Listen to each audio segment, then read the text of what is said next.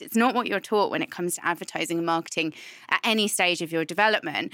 I mean, I've got a book at home called Predatory Thinking, which is sort of prescribed to advertising students in the US when they're doing their training. And it's all about how you basically, the predator is the consumer. And it's about how you catch the predator. How do you keep, you're the predator, sorry, and the consumer is the prey.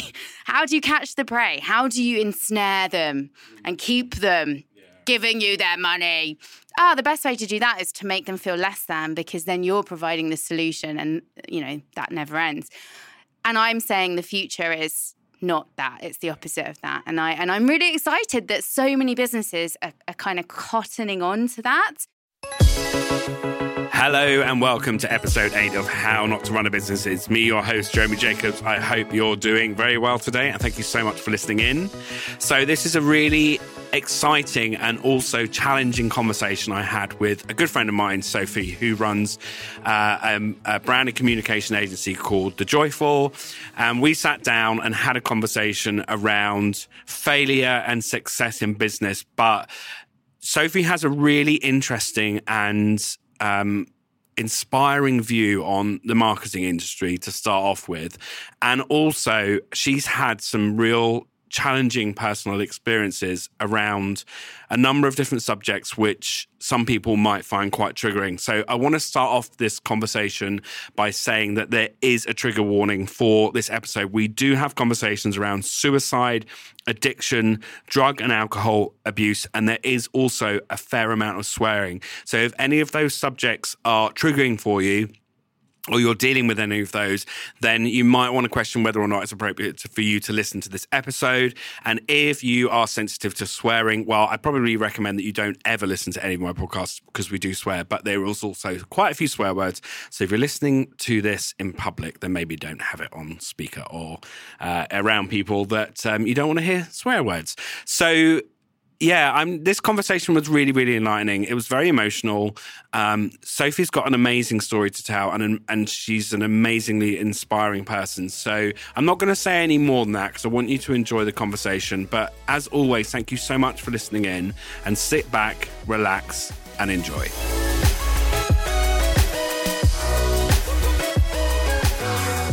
Hello everyone and welcome to episode 8 of How Not to Run a Business. It's me, your host, Jeremy Jacobs. I'm here with two very special guests, one that can talk and one that can't. It's my dear friend Sophie, and Biff's here as well on her lap. Hi Sophie, lovely to see you. How are you today? I'm very well, thank you. Thank you very much for having me. This is my little buddy Biff. Biff, who's sitting on the lap. And Biff's got a bit of a cough and he's in the studio with us today. If you don't know Biff, Biff is my dog, Jack Russell Terrier. And Biff has a bit of a cough today. So if you hear a violent coughing in the background, there you go. It's just Biff. He's not dying. He's fine. Anyway, let's focus. So it's lovely to have you here again. For the third Talking time. about failure after a failure. Failure to record a podcast episode. So a very short piece of context. This is the third time we've tried recording this episode for various different reasons. We won't go into it, but it's lovely to have you here. And actually, no, I will share very briefly on that. I think we recorded the episode when I hadn't launched the podcast, and we both agreed that we kind of reviewed it and thought, actually, do you know what? Let's focus back in now that we've recorded a few episodes and got a better idea of where the podcast is. And now you're a podcaster. I know. Double podcaster. Double podcasting all around the space. And yeah, so we've come back and we're going to do it again. And we'll definitely be releasing this episode very, very soon. So, Sophie, I know you very well, but my listeners may not. So tell us, who are you? Ooh, who am I? It's a very large question, Existential crisis on a Wednesday morning. Who am I? I am Sophie. I am the co-founder and director of The Joyful, which is a brand and marketing agency for purpose-driven businesses. We also are in the process of launching the Joyful Leaders, which is a platform for startups and smaller businesses, offering absolutely everything to do with communications, sales, brand and marketing support, from workshops, one-to-one coaching and development, and a community to help those business leaders to grow. I'm super passionate about purpose-driven business, and I really believe that we as business leaders have so much power to change the world and do business better, so that we can prioritize people and planet and navigate ourselves out of the mess that business has also created. Yeah, humans keep on getting ourselves into messes, don't we? And we're so good at it. I feel like we're the only species that has evolved to destroy itself. Yeah, it's a bit deep for a Wednesday morning. Well, it's about failure. People have failed. So, if you on a more positive note, join my joyful community. But we worked together. The Joyful came to work for us, for me rather, when I had Ray's Bakery, and you and your business partner Alice are such inspirations, and the business you've created, being a sort of brand and communication business, you'd expect this, but like how you communicate and who you are in the world as a business is just so inspiring and joyful, unsurprisingly. Apart from when I'm talking about the end of days. Doom. She doesn't talk about that in your client meetings, so don't worry about that. So you've got this business and it's fantastic. And I want to understand a little bit, because I know that a large proportion of my listeners are startups. And as we both know, being seasoned entrepreneurs and business owners, that running a business is fucking hard. Oh my gosh, yes. Like, so hard. I was listening to a podcast earlier on the way here, and this guy was like, I'm not going to say who it was because I'm not going to name and shame. And he said, oh yeah, it's not that hard. He said something like, it's not hard. And I was like, you're a massive liar. Yeah. Like, stop pretending that it's not challenging, because... Well, maybe it's not challenging if you're a narcissist. Ooh. Because I think that the reason it's challenging is because you have to confront all of your limiting beliefs. You have to confront all of the barriers that we create for ourselves in life. You have to really confront those, because you are the source of your business. And if you are unable to expand into your fullness, you'll always stand in your way. And that's, for me, been the experience.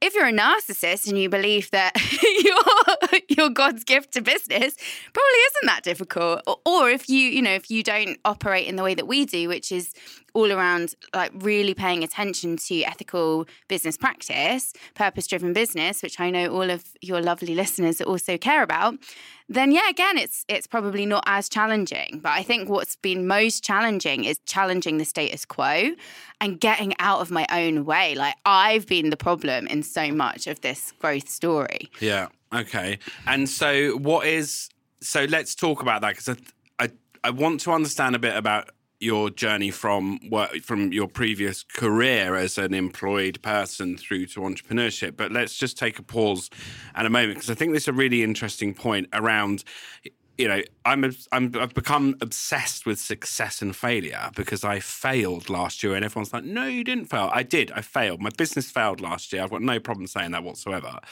And when you talk about purpose and businesses having a purpose, and up until, well, it still is for a lot of businesses, their primary purpose is to make a profit.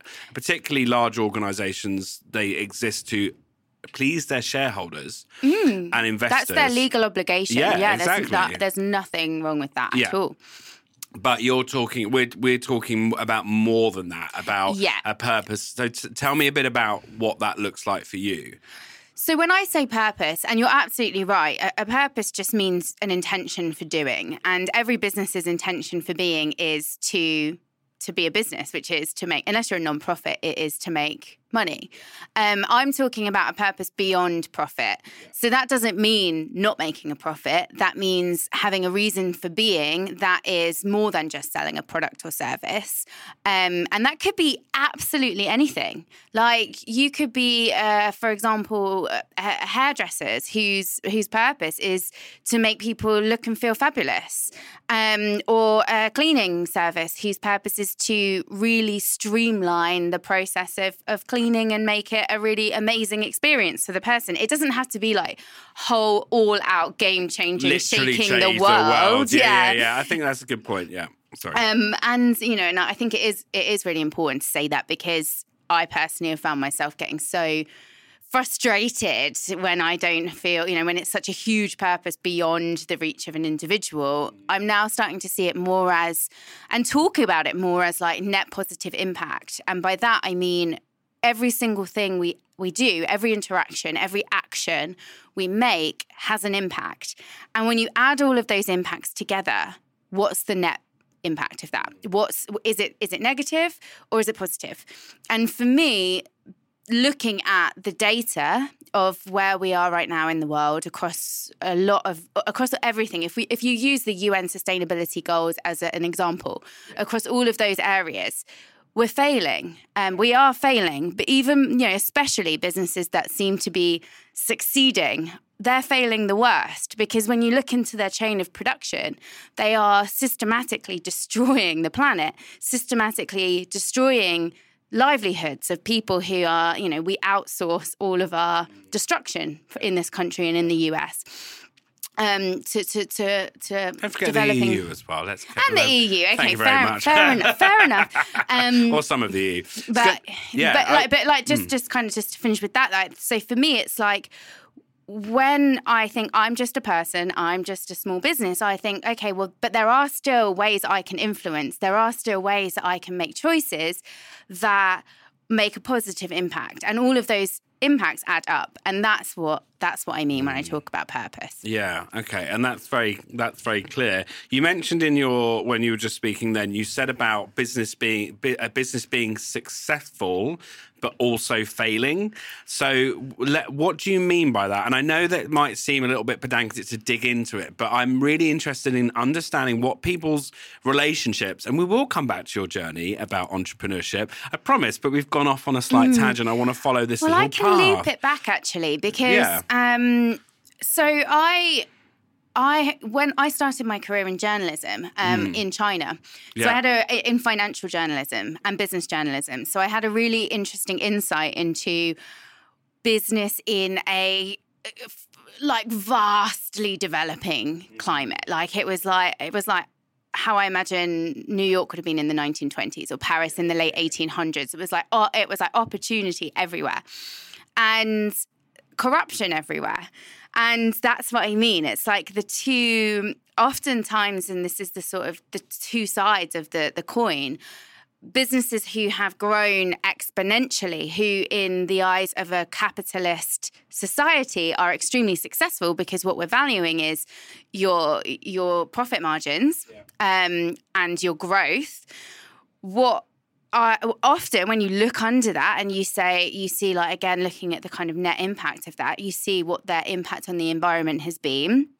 I don't know if you guys know this, but the issues that we see with climate change I think it's something like the decision makers who made the decisions that created that issue which is predominantly through business, governments being very closely in the pocket of business, can fit inside a Greyhound bus. Like a tiny amount of people have created a huge impact on the planet.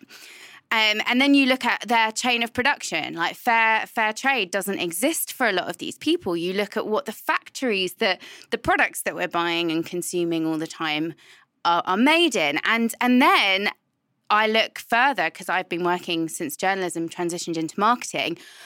Who's responsible for that? Really? Marketing. Like marketing companies. They're the ones who the business goes to and says, I want to sell this product. And then this whole idea of really it's never the product you're selling, it's the product's product. The marketing agency then concocts this whole story, which becomes like a global or a societal identity. And manipulates people into believing that there's something wrong with them and they need this product. And we've seen it happen in so many different instances across so many different industries. And when you really start to peel back the layers, not only do these people not need all of this stuff, and the impact of this consumer-driven culture that we have is huge, way beyond climate change, it also profits massively a very small percentage of people. And as those people are profiting massively, so the disparity between the rich and the poor grows. So, I mean, it's not an economic lesson, but it is, for me, that was always something that was playing at the back of my mind when I was working in a marketing agency, working for massive businesses. And I've worked for some of the biggest businesses in the world, who the general public love and think are incredible, but actually working in them, you realise the seedy underbelly of those businesses. And I just felt so lacking in purpose. Like, to the outside world, I had everything that you could see as being successful. Inside, I was rotten and rotting, and my behaviour behind closed doors was really a reflection of that. And I didn't like myself. I was punishing myself in loads of different areas, which we'll talk about more. But my point is really that, yes, success can look like, to the outside world, money and having your own house and like being able to go on these amazing holidays and being able to consume more crap that you don't need. But for me, I realized that all that was doing was corrupting my soul. and I was even worse than that. I wasn't just complicit in the consumption of it. I was creating the consumption of it because I work in marketing. Yeah. Wow. Yeah, and I, there's a few things there for me which I'd like to just tap into. First question is, you said people are marketers are manipulating people. Do you think that's intentional? Yes. Do you? Yes. Interesting. I'm not sure I agree, so I'd love to hear your perspective on it. I don't think that this applies to every marketer. I'm going to use the example of alcohol and cigarettes, actually, because the two things are parallel, and I'm quite passionate about this as someone who's gone through, issues with addiction. So alcohol's product is ethanol. Alcohol's product is, a sweet drink that has lots of different additives in it to make the ethanol not taste like ethanol. And alcohol's product is a fun time had with family. And back in like the 50s, women weren't really drinking. And the same thing applied to cigarettes, actually. They used the same tactics. They realized that women weren't drinking. It wasn't seen as, or smoking. It wasn't seen as like the thing that a woman of class would possibly do.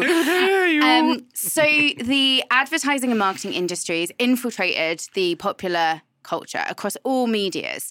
And suddenly there was these, starlets, very sophisticated women smoking in films, drinking martinis in films. Every single place that you look, and for me, coming out of issues with alcohol, it's really become even more pertinent. Everywhere you look, you see messages that alcohol is really fun. Drinking is the way to have connection. Drinking is what you do when you're celebrating. And that has only become part of our shared consciousness and our belief system because of marketing and advertising. Smoking's even more insane because smoking is literally just death. And I started smoking when I was 13. So if anyone's listening to this and going like, stop being judgmental, I'm talking from someone who's really gone there with cigarettes. It's disgusting. Yet it was created as this whole like, oh, it's so elegant. And before that point, that did not exist. In society, people thought that smoking was, for women particularly, was a disgusting, disgraceful thing to do. So that's what I mean. Absolutely, the marketing and advertising industries deliberately created a global shift in beliefs around the product that they were trying to sell. Okay. And it killed lots of people. Yeah. So that's... It's a really interesting point. I've got a background in marketing. I've worked in digital marketing and done lots of marketing strategies for big companies and stuff like that. And I guess just to make a point from my perspective, I don't disagree, but I question like when the cigarette company came to the agency were like, we're going to serve our customer. It's not really my responsibility to decide whether or not this is appropriate or not. And particularly back in the day when they didn't know that smoking had the impact that it did on our health. But it's that conscious, and this is what linking back to what you do, and I think this is going to link into my point quite nicely, is that you're standing up and saying, no, like, we are responsible as marketers and advertisers to be responsible about how we market products to people. And because you can see that if you look at any kind of like marketing 101 or how do you promote a new product or service, it's like, what problem are you solving and what value are you creating? So it's, that whole classic thing of sell me the pen. You're not selling a pen, you're selling the ability to communicate or whatever. So it's really insidious and it's really kind of like not obvious, but your point is very, very clear. And I think from what I know of you is that your business has this purpose, this really clear purpose that actually we see what's going on in marketing and we call it out and we challenge it and we do it differently. And that, for me, feels like that's what gets you out of bed every morning. For sure. And I want to be clear as well that I'm not making anyone wrong. If you're listening to this and you work in an advertising agency, and I've got some very good friends who this applies to that works for the alcohol and tobacco industries, I'm not making you wrong at all. And I'm sure that there's a lot of people who don't think about things this way. And I'm not saying that I'm right. This is just my belief. This is my why. And I think that's a really key point, is that we all have a why. It could be, this is the beauty of life. It can be vastly different. I just strongly believe that businesses are the problem and have caused the issue that we have in so many facets of the world. And if they're the problem, then they must also be the solution. And so for me, my drive through my business, which you're very right, has been very challenging to build and remains challenging to run, is to help grow businesses who are trying to challenge these long-held ideas and using marketing as a tool to take game-changing ideas and concepts to people, to lift people up, rather than tell someone there's something wrong with you and here's a product that's going to help. It's to say you're whole already, and here's a product you might like. And this is a really interesting thing because there's a brand that does this really, really well. It's a razor brand called Billy. And they, in all of their marketing, pretty much all of their marketing, they use people of all kind of gender across the spectrum with loads and loads of hair. And we're like, well, you're a razor company. Why are you telling people to have hairy armpits? But that's exactly their message, which is like, you're amazing. You don't need to shave your armpits if you don't want to. But if you do want to, here's the best razor. And I love that. I'm like, hell yeah. Like, yeah. Or, and that is quite a surprising concept. It's not what you're taught when it comes to advertising and marketing at any stage of your development. I mean, I've got a book at home called Predatory Thinking, which is sort of prescribed to advertising students in the US when they're doing their training. And it's all about how the predator is the consumer. And it's about how you catch the predator. How do you keep, you're the predator, sorry, and the consumer is the prey. How do you catch the prey? How do you ensnare them and keep them giving you their money? The best way to do that is to make them feel less than, because then you're providing the solution and, that never ends. And I'm saying the future is not that. It's the opposite of that. And I'm really excited that so many businesses are kind of cottoning on to that. And so many consumers, because we've spoke before about profit being important, so many consumers or customers, I think is a nicer way to put it, are also cottoning on to that. And it's something like 75% of customers now expect businesses to have a purpose beyond profit and want businesses to be walking the walk, not just talking the talk, and will switch brands to a brand that has a cause that affiliates with a cause they believe in. So that's a business. That's a reason why businesses might want to not be dicks. Basically. Yeah. And it's a really, it's a journey that I've been on for myself in the last few months since closing my business and having that point of view. And it's so easy, particularly when the dominant culture is all about success. I wrote a list. Do you want to hear it? Of all the random list. I did a talk the other day about failure. Some of the metrics that we traditionally measure success by. How hard and long do you work? How much money does your business or you earn? Are you happy? I can't read my own writing. Are you married and happy? Do you have children? Are they successful? And a good representation of you?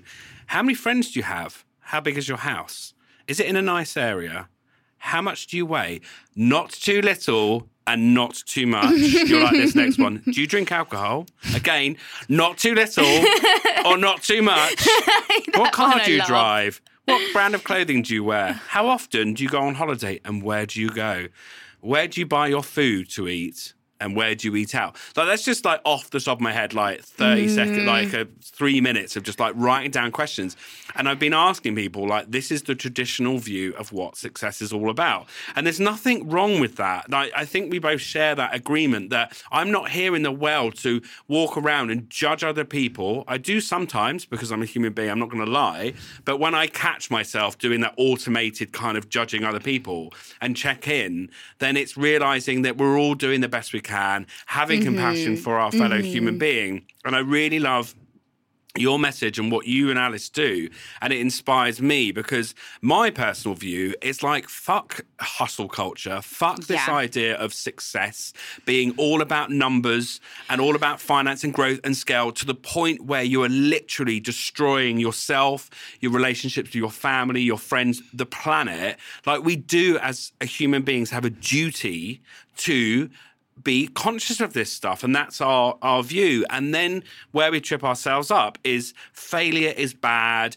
You know, if you don't make it, you're not successful. You're not worth something, which is the journey I went through. And so it's really important, and this is why I love these kind of conversations, to sit there and go, and it's a lesson for us all to find your why, find your passion in business and get behind it. Because if I guarantee you, if you're just starting a business to earn money, unless you're really earning money, it's not going to get you very far. And even when you do, for a few years.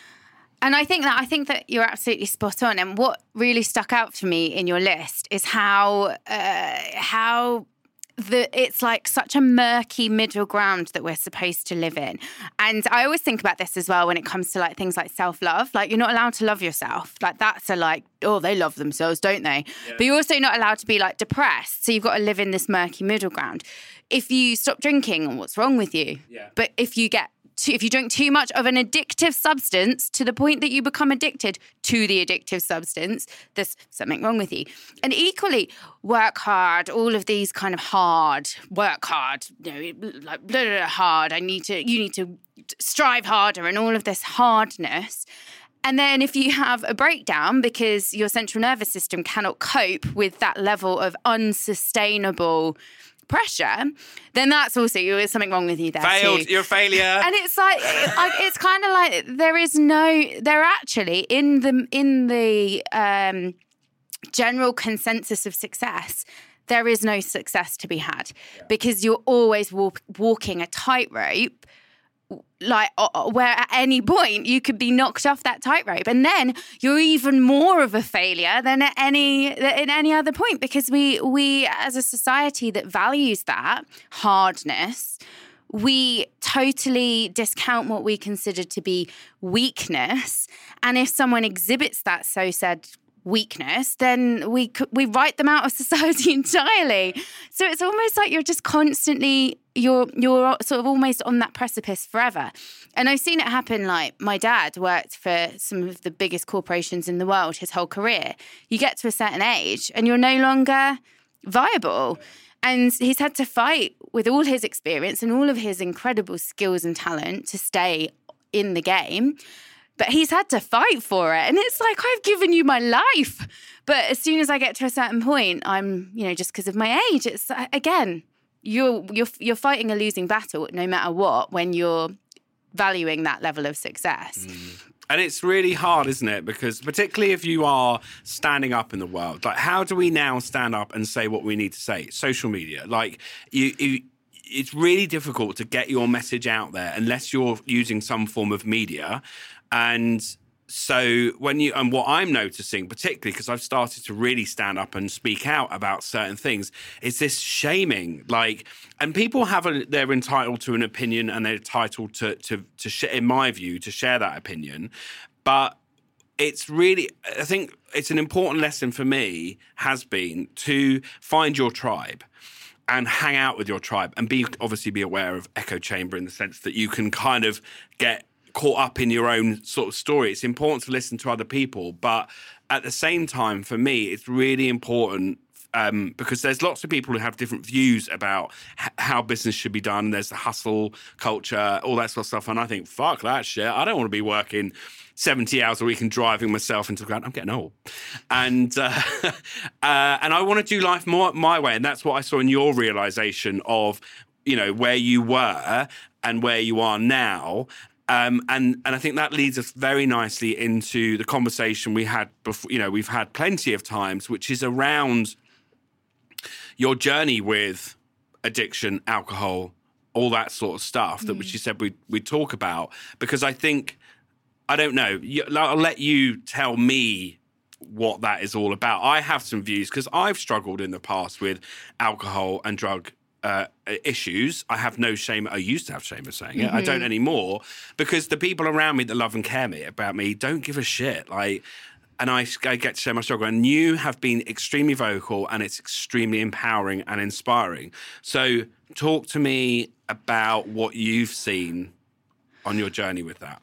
Yeah, and I think it's really important to stand up and to speak out about the challenges that we've had, especially as business leaders, because it's seen as so unprofessional to do so. And I always think if something's unprofessional and human, it needs to be done even more and even louder, because we have to change that stigma. We have to change that stigma. That is the reason why so many people are having breakdowns in secret. Yeah. Can I ask a quick question? Yeah. Unprofessional. Let's just talk about that very briefly because I've got a real thorn in my side about that fucking word. I got shamed the other day on LinkedIn for swearing and basically called childish. And I was like, I wanted to turn around and go, fuck you, bitch. I didn't. I was much more diplomatic and I talked about self-expression and me being me. But yeah, what does unprofessional or professional mean to you? Because I think it's a really important... I find it really... Okay, so for me, the only thing I would say is how I personally define professional is acting with integrity, being compassionate in all situations, with teams, with clients, with customers, with everyone in life, and being authentic. That to me is what professionalism, my definition of it, how I live by it. What I perceive the general consensus of professionalism to be is, very clinical, lacking in any kind of self-expression, fitting into a box, not talking about any challenges that we have, particularly if they pertain to mental health or addiction, or I would say that those two things come hand in hand, particularly, or weakness of any kind, perceived weakness of any kind. And I just, when I think about that, I'm like, no. But what you just said, like sharing your experience of what your dad went through, we've both come from professional backgrounds. I've worked in corporate. Me too. And I was on the way on the train here today, and I was coming through Haywards Heath Station, which is like commuter town, and I saw these business professionals in their suits walking very fast, like stony faced. They're on a mission. There's nothing. Excuse me. There's nothing wrong with that. But for us, that is like the absolute opposite of how I want to live my life. Yeah. So I see that distinction. And I think it's so for me when tying it back into to drugs and alcohol, all relate back to mental health. And I struggled with my mental health from a really young age. And when I was a teenager, and you're going to have to put a content warning on this. But when I was a teenager, I tried to kill myself several times. And my first understanding of it's not okay to be myself and explore my challenges in life was when Robin Williams killed himself. And at the time, I had a column for the Huffington Post. And I wanted to write about the experience of being suicidal. Because I could see in the media that nobody really understood. And there was so much stigma and judgment attached to that. And I thought, I have a platform and I have something to say. And I didn't do that because I think I was about 24, 25 at the time, quite early on in my career. And my mum, with all the best intentions in the world, told me, don't do that because you could really harm your chances of moving through and moving up in your career. And she had a really good point. And I think one of the benefits of starting your own business is you no longer have to worry about how employable you are. Probably made myself completely unemployable through starting a business. But yeah, so that was my first understanding. It's not safe to talk about your experiences. But when you think about what my motivation for wanting to share that was really about broadening the understanding of what it is to be human in a world that is so terrified of the human experience. And especially in the context of business, which is mental because we spend so much of our time working. And so therefore, we spend so much of our time in this little box with only a part of ourselves able to come out in that. And that's so damaging for our health. And so for my journey, I kind of had this internalized belief that there was something wrong with me, that I was unlovable, that I didn't deserve happiness or any of these things. And bit by bit, from quite a young age, actually, like alcohol was a numbing tool. Drugs were a way to fit in. And by the time I quit my job and started the business, I was really in quite a difficult situation with drink and drugs and hiding it really well because I've been taught and can socialize, just I think especially maybe as a woman, socialized into how to play the game and how to look a certain way to the outside world, even when everything inside is falling apart. Mm. Yeah, and I think, first of all, thank you so much for being open and honest and sharing your experience because it does take courage and it's incredibly inspiring for you to do that. So thank you. And it's such an important conversation for me.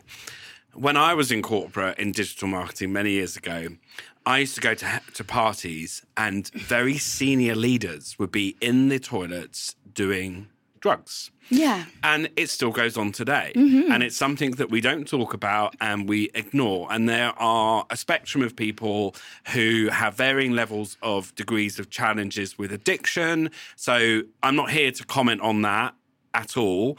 But what I am here to talk about, and which I think is really important, is that vulnerability and that what it takes, the courage and vulnerability it takes for someone to finally admit that it's not working for them anymore or they've got a problem, whatever that looks like for you. Because I've been on a journey for many years on the same thing, but actually our stories have turned out differently and our experiences have turned out differently. And I think it's really important for people to realize that, everyone's experience is different, and that's why I say when it's not working for you. And I think, talk to me about when you realized it wasn't working for you anymore. I mean, I think it was one of those situations. It was the year that I started The Joyful and met Alice was also the year that I broke up from a really toxic relationship. I had to sell my house. I had to reevaluate my relationship with myself because I had stayed in a situation that was very unhealthy for a really, really long time. And it was like, okay, there's nothing to be found in blaming anyone else. Like, what is it about myself that has kept me in this situation, perpetuating this situation and being responsible? So I think it kind of took everything falling to shit for me, like the ultimate failure of everything sort of falling around to go, oh crap, like none of this is working for me. And it hasn't been for a really long time. I've just been going through the motions and ignoring it. And one of the key things within that was like how out of integrity I was in the way that I was managing my job. And to the outside world, I looked like I had everything that you could want. I had very quickly got myself to the top of the company, and I had a lot of freedom within that and a lot of respect within that, but I just didn't have any purpose. And so I started to take the piss more and more and more. And that's really not who I am. And I didn't take any pride in that kind of behaviour. And it was just all sort of a serendipitous shit show collision of events that led me to go, oh, I'm really unhappy and I need to do something about that. Yeah, thank you. And yeah. Was it a breaking point? Was it like a sudden kind of like right enough boom, or was it more? Did it take a bit more time to get to where you are now? Well, so that was just the beginning. So I met Alice, and very quickly we decided that we were just going to start a business. And the kind of the shit show, the aforementioned show of shit was just the catalyst for that. But starting a business wasn't the solution, because the annoying thing about life is that if there's an issue and you're the one in the issue all the time, you're going to take the issue with you wherever you go. And it's really annoying being the common denominator for all the crap that happens in one's own life. So that's exactly what I did. I started the business with Alice. She had so much belief in me, so much love. Like, she used to describe it like she could see the light in me, but it was like a blanket was over the light. But she could see it. And that was in hindsight, really beautiful. It's just at the time I didn't know how to let myself be loved. I'd never in my life let myself be loved. So I was always pushing that away and always looking for ways to sabotage that. It's making me a bit emotional thinking about it. But like sabotaging that, and like a big part of that was carrying on with the same behaviours that weren't working before. But this time it was like in a partnership, and it was someone else was really going to be impacted by that. Yeah. And I was lying quite a lot about my behaviour. And I remember one time this woman that Alice had worked with before, who really believed in her. And if anyone who's listening knows Alice, like, she's just one of those people that you just know is just going to be incredible at whatever they do. And this woman had obviously seen that in her and wanted to invest in the business and the growth and our vision. And then she met me. And at the time I think we went for a meeting with her, and I'd been up all night the night before taking drugs and thinking like, I've done this hundreds of times. I can wing it. Yeah. But clearly this woman was just like, what? And actually said to Alice, like, I believe in you, but I'm not going to risk going into any kind of a business situation with Sophie. And that was like a real sobering moment of just like, oh my gosh. And Alice's response was, well, Sophie's a year behind me I'm a year younger, but also she'd gone freelance a year before. She was like, she's just a bit more behind, and like really in my corner, like, when I just don't really think I deserved that. But it was very powerful to have that experience. And I'm really glad for all of it. Like, it's been a journey. My kind of journey with sobriety has been a long, not linear road, and I'm in a good place with it right now, but I also know that that's not something to take for granted.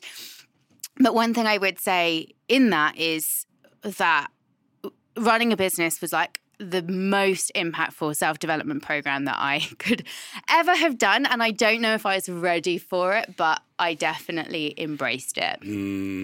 Yeah, I can really relate to what a lot of what you shared, and it's we are neurodiverse people, right? And if there was Biff, he's having a little cough up down there. You might not actually. The funny thing is, you might not actually be able to hear that on recording. So we're like, oh, Biff's going off. He's making very dodgy noises. Yes. So we are neurodiverse people and we have our own challenges. You know, I was diagnosed with ADHD last year. I'm not going to go into a massive load of detail about that, but I think the point I'm trying to highlight is that a lot of the people I know in my life are neurodiverse. We tend to band together because we live in a neurotypical world, which isn't designed for us. And I was shamed and not looked after growing up. I really wish I was diagnosed as a kid, because I think my life would have turned out differently. And one of the biggest things that happens with a lot of people with ADHD, and I have to stress this point, not all, so don't assume, but there's a link between addiction issues and being neurodiverse and having ADHD. And I know that was very true for myself, because my brain is a dopamine hunter and it loves to search out dopamine because it's not very good at producing it. So where does it go and find it? Well, we've all got our own versions of dopamine, whether it's drink, drugs, sex, alcohol, shopping, gambling, whatever you want to pick, and we all have our own flavor. But what I'm really passionate about and I stand by is that if you're a business owner and you don't give a shit about your staff, fucking stop running a business. I'm going to be that blunt. Like, I'm sick and tired of business owners running around like they're the fucking nuts, right? Going, oh yeah, start running a business. They typically, tend to be men, but I don't know. I need to go and check my facts on that one. I'm going to agree. Anecdotally, I would say. But let's not shame one entire gender. Let's shame everyone. No, I'm joking. I'm not trying to shame. I'm being a bit facetious about how I talk about that. But I'm really passionate about that. And that is what was very important to me as a business owner, as a gay, cisgendered, neurodiverse business owner. I have a really compassionate understanding for what it's like not to be like normal in the sense of what people see. And so it's really important for me that businesses support their employees and not shame them and make them wrong for being different. And if you don't support your employees fully, then in my opinion, that is shaming and making them wrong. And it's, in my opinion, the duty of business owners to understand and not expect their employees to educate them. You know, and I know there's a lot of like terms and different things out there, but it's really important that business owners at every stage at least has some understanding of this. Oh, a mini rant then. No, I agree with you though. And I think, and actually yesterday we were recording for the Joyfuls podcast and we were talking to some experts in inclusive workplace cultures. And that for me is like the very first thing to focus on when you're building a successful business, is creating a space where all people are welcome to bring all of themselves, and creating a space where people can flourish, especially because we work in the creative industries. Like, there is a huge problem with mental health in the creative industries, a huge problem, because people are expected to be in a box and creative on demand all the time, and businesses treat them like a commodity that they can just extrapolate every single last drop of creative juice from, and not like an individual who is oftentimes creative because of a whole load of wackiness that's going on and differentness that's going on, which I would say we probably all are. We're all on a spectrum somewhere. And it's just so important to provide a safe space for people to be who they are, at the very least. Yeah, and that's exactly, I think, that is the problem, in my view. I love saying in my view, in my opinion, just in case someone goes, you're wrong. Like, in my opinion, this is the problem. What you just said about extracting as much as possible from your workers is all about capitalism and success and making money and being profitable, which I get. Like, businesses have to make money. Businesses have to be profitable. But there's a question mark over, and we're seeing it in the Western world and in the UK. I can only really speak for the UK because that's I live here and that's where I spend most of my attention reading news. But we're seeing that shift. There's a lot of companies doing great things about valuing their employees for who they are as individuals, and giving them, as you say, a safe space. So, And I just want to add to that the importance again of when we look at net positive impact, because it's not enough to just do that with our employees. We need to understand how our behaviour is prohibiting every individual across the whole supply chain. And it is so important to understand what the individual's life is like for any point of your supply chain, especially if you work in selling a product, because your employees might be happy and self-expressed, but if you're getting your product from a factory in Bangladesh where they're paid $2 a week and they're in horrific conditions with no one listening or supporting them, then it's really important to think about the whole chain. And I guess it comes down to a humanitarian approach to business. And actually, that then does away with this whole ridiculous idea of sterile professionalism, which isn't human in the slightest, because humans are messy and complicated. And like I said at the beginning, the only species that's engineering its own demise, such a complicated species. And we're trying to put everyone into boxes at a time where things are so much more complicated than they've ever been. Really, I think the first step for every single business leader is to think, how can I create a system that is human first? Yeah. And I think you'd be amazed by how much more profitable you will be when you look at humans first, not numbers on a spreadsheet, not how can I get more clicks, how can I get more all of these reductionist terminologies that we talk about, reducing humans to just numbers. If we think about each human being at every stage of our business, I think we'd be amazed by how that energy creates growth. Yeah, and there's lots of statistics to back that up. So we're gonna wrap it up now. So I've got some specific questions for you, but first of all, let's start there. So talk to me. What is failure to you? What is failure to you? An essential part of innovation and growth. Love it. And how many times do you fail a day or a week, do you reckon? All the time. Just today I failed just putting on my eye makeup. I failed to get off the train. I failed to sit still this whole time. I fail all the time. Yeah. I love it. Love it. Yeah. And do you have I always ask, or I'm trying, I sometimes forget, to ask you one piece of business advice or a quote that's out there in the world that you absolutely hate, and why? Oh, hate. Or maybe hate, so something you disagree with, whatever choice of words you want to... Do you know what? So I was talking about this yesterday. I have had, and then it was on my wall for a really long time, and then it was on my stepson's wall for a really long time, and now I've realised I absolutely hate it, was this quote that says, work hard and be kind and amazing things will happen. And I'm like, why are we so obsessed with working hard? Yeah. Be kind. That's it. I love that. But why do we have to muddy that with the work hard, be better, and then amazing things will happen? And so that anything with the word hard in it that I myself have strived for my whole life, not just my career, my whole life, to be the best, I don't like any of that. Life isn't supposed to be hard. No, I completely agree. Well, thank you.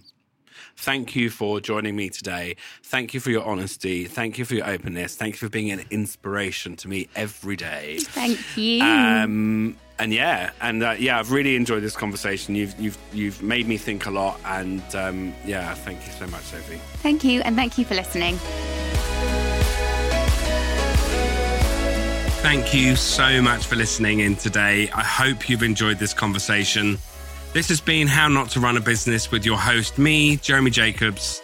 If you like this conversation and you want to hear more, then make sure you follow or subscribe on your favourite podcast platform. And whilst you're there, if you want to leave me a review, I would really appreciate it.